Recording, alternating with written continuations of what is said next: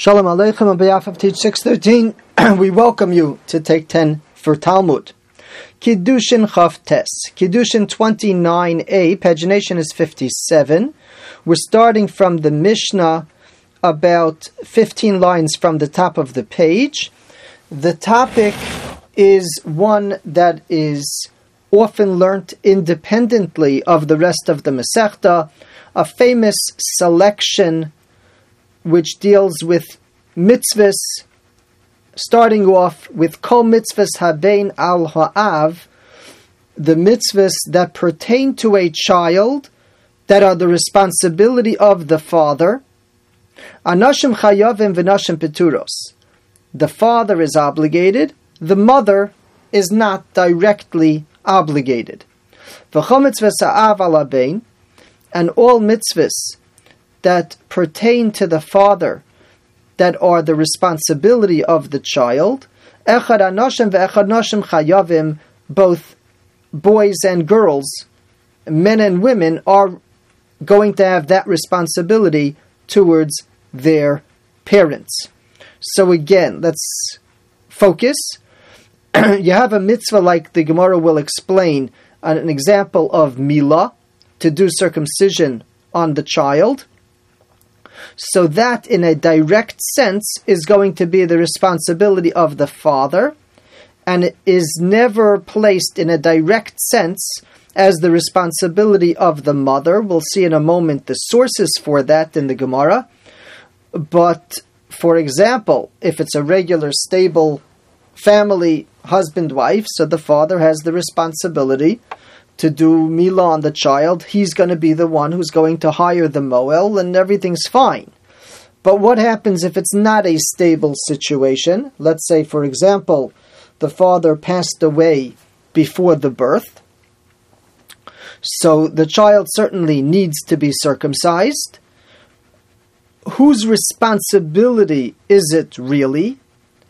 And what emerges here is that as much as the mother's in charge of the child, and as much as you can't come in and just do a circumcision on the child without the mother's consent, and as much as the mother typically would take care of it because it's her child, but let's say you have a situation where the mother can't afford to pay for the moel, and the question is, in the community, how is this going to be handled?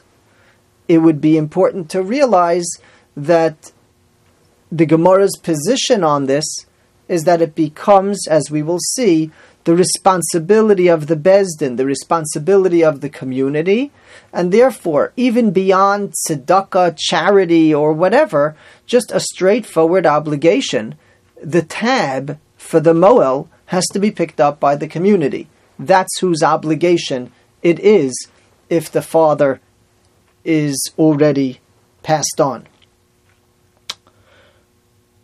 The second part of the Mishnah that we quoted here is that as far as kibud av v'em goes, respecting one's parents, there's no difference between a son and a daughter. There's no difference male, female. That responsibility exists. It is developed as a theme later on that a woman, once she's married, would also have responsibilities to her husband and to the family. And therefore she may in certain ways be caught in a restricted situation where she cannot freely choose to take action to honor her parents. Sometimes these balancing acts do come into play. More often than not, thank God, it's not a challenge. It's a challenge to exert yourself, but it's not a challenge that she's not allowed to do it because her husband won't let.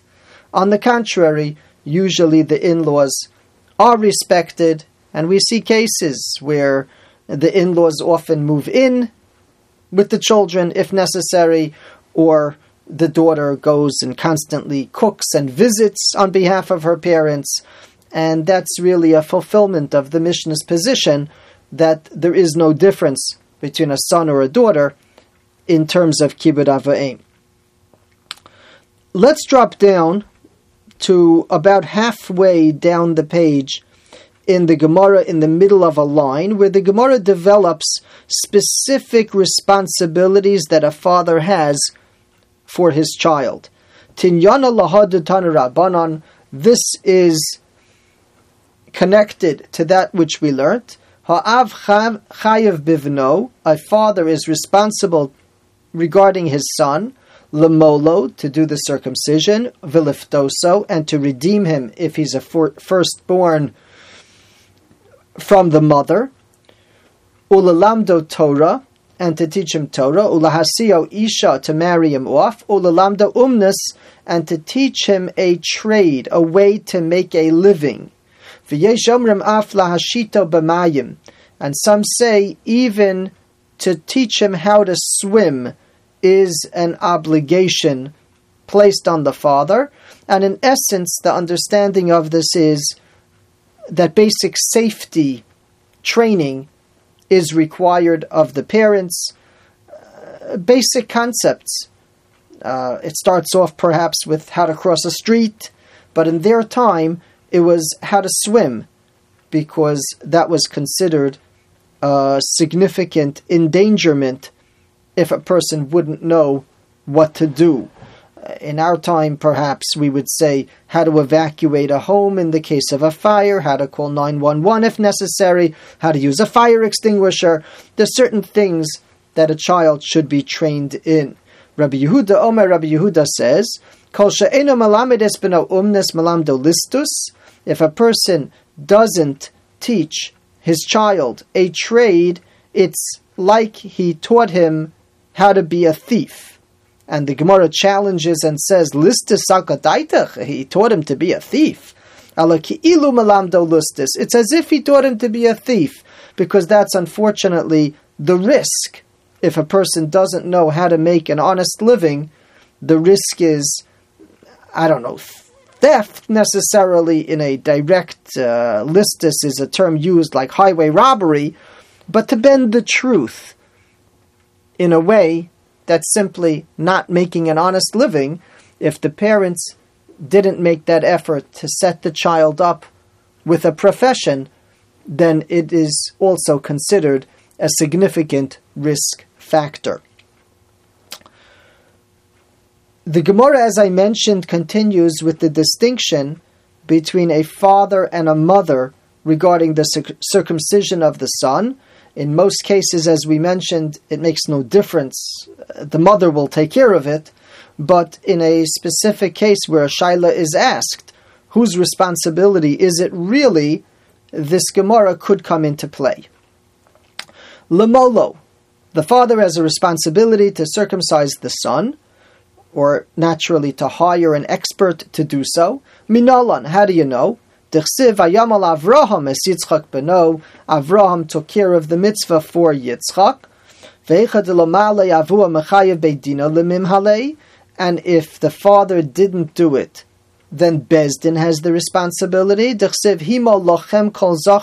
A communal type responsibility to make sure that every male is circumcised. And if Bezdin didn't take care of it, so then this child would have the responsibility when he grows older to take care of it for himself. An uncircumcised male that he didn't take care of the milah, v'nichrasa, it's a serious offense. The responsibility ultimately will rest on the person himself.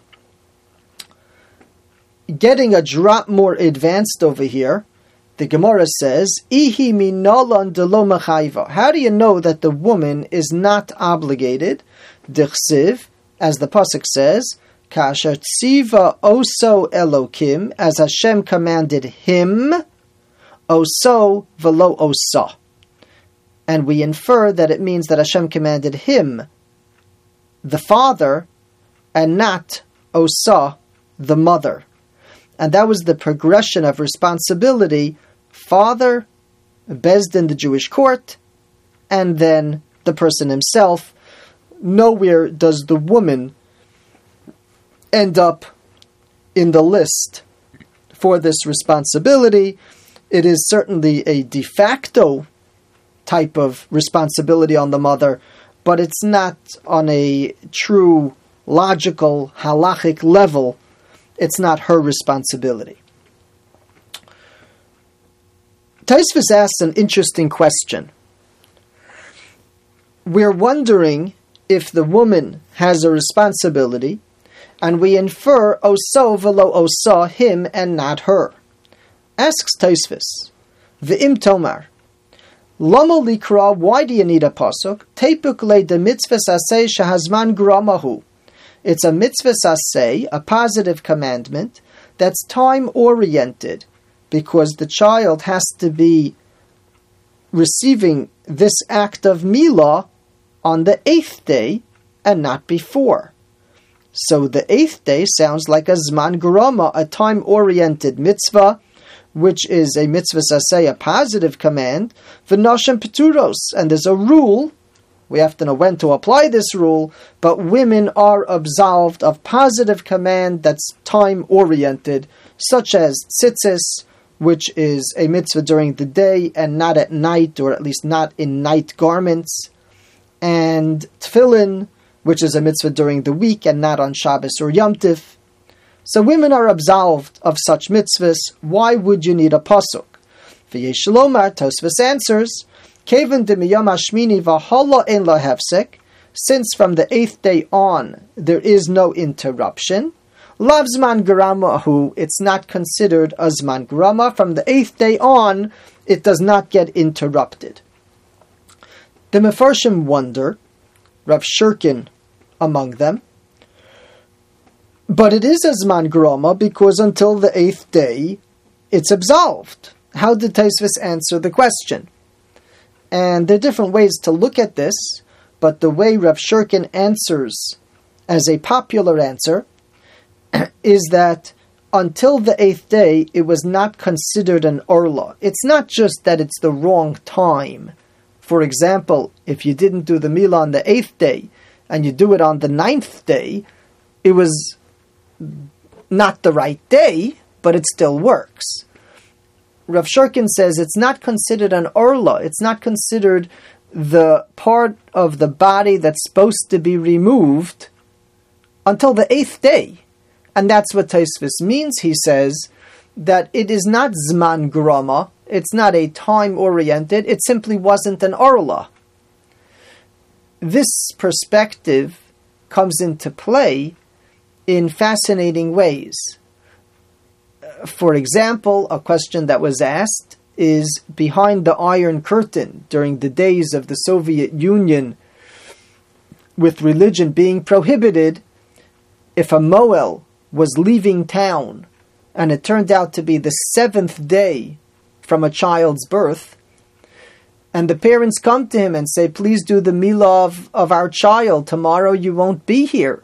You won't be here on the 8th day. Does it make any sense for him to do the milah on the 7th day? Keep in mind that in general hospital practice in the United States, they were doing circumcision on the 3rd day, and observant families had to specifically request that the circumcision should not be done by the doctor in the hospital on the 3rd day. If we understand that it's not even an orla yet, then there's no reason, it's not proper to go ahead and do the milah early. If, however, one understood it perhaps differently, there's an interesting wording of the Ramah of Yatza, we would have to truly define when the mitzvah comes into play. Again, Tosfos' perspective is that from the 8th day and on, it continues as a regular mitzvah, and therefore to absolve the woman, a specific drasha was required. Yesher koach, thank you for joining.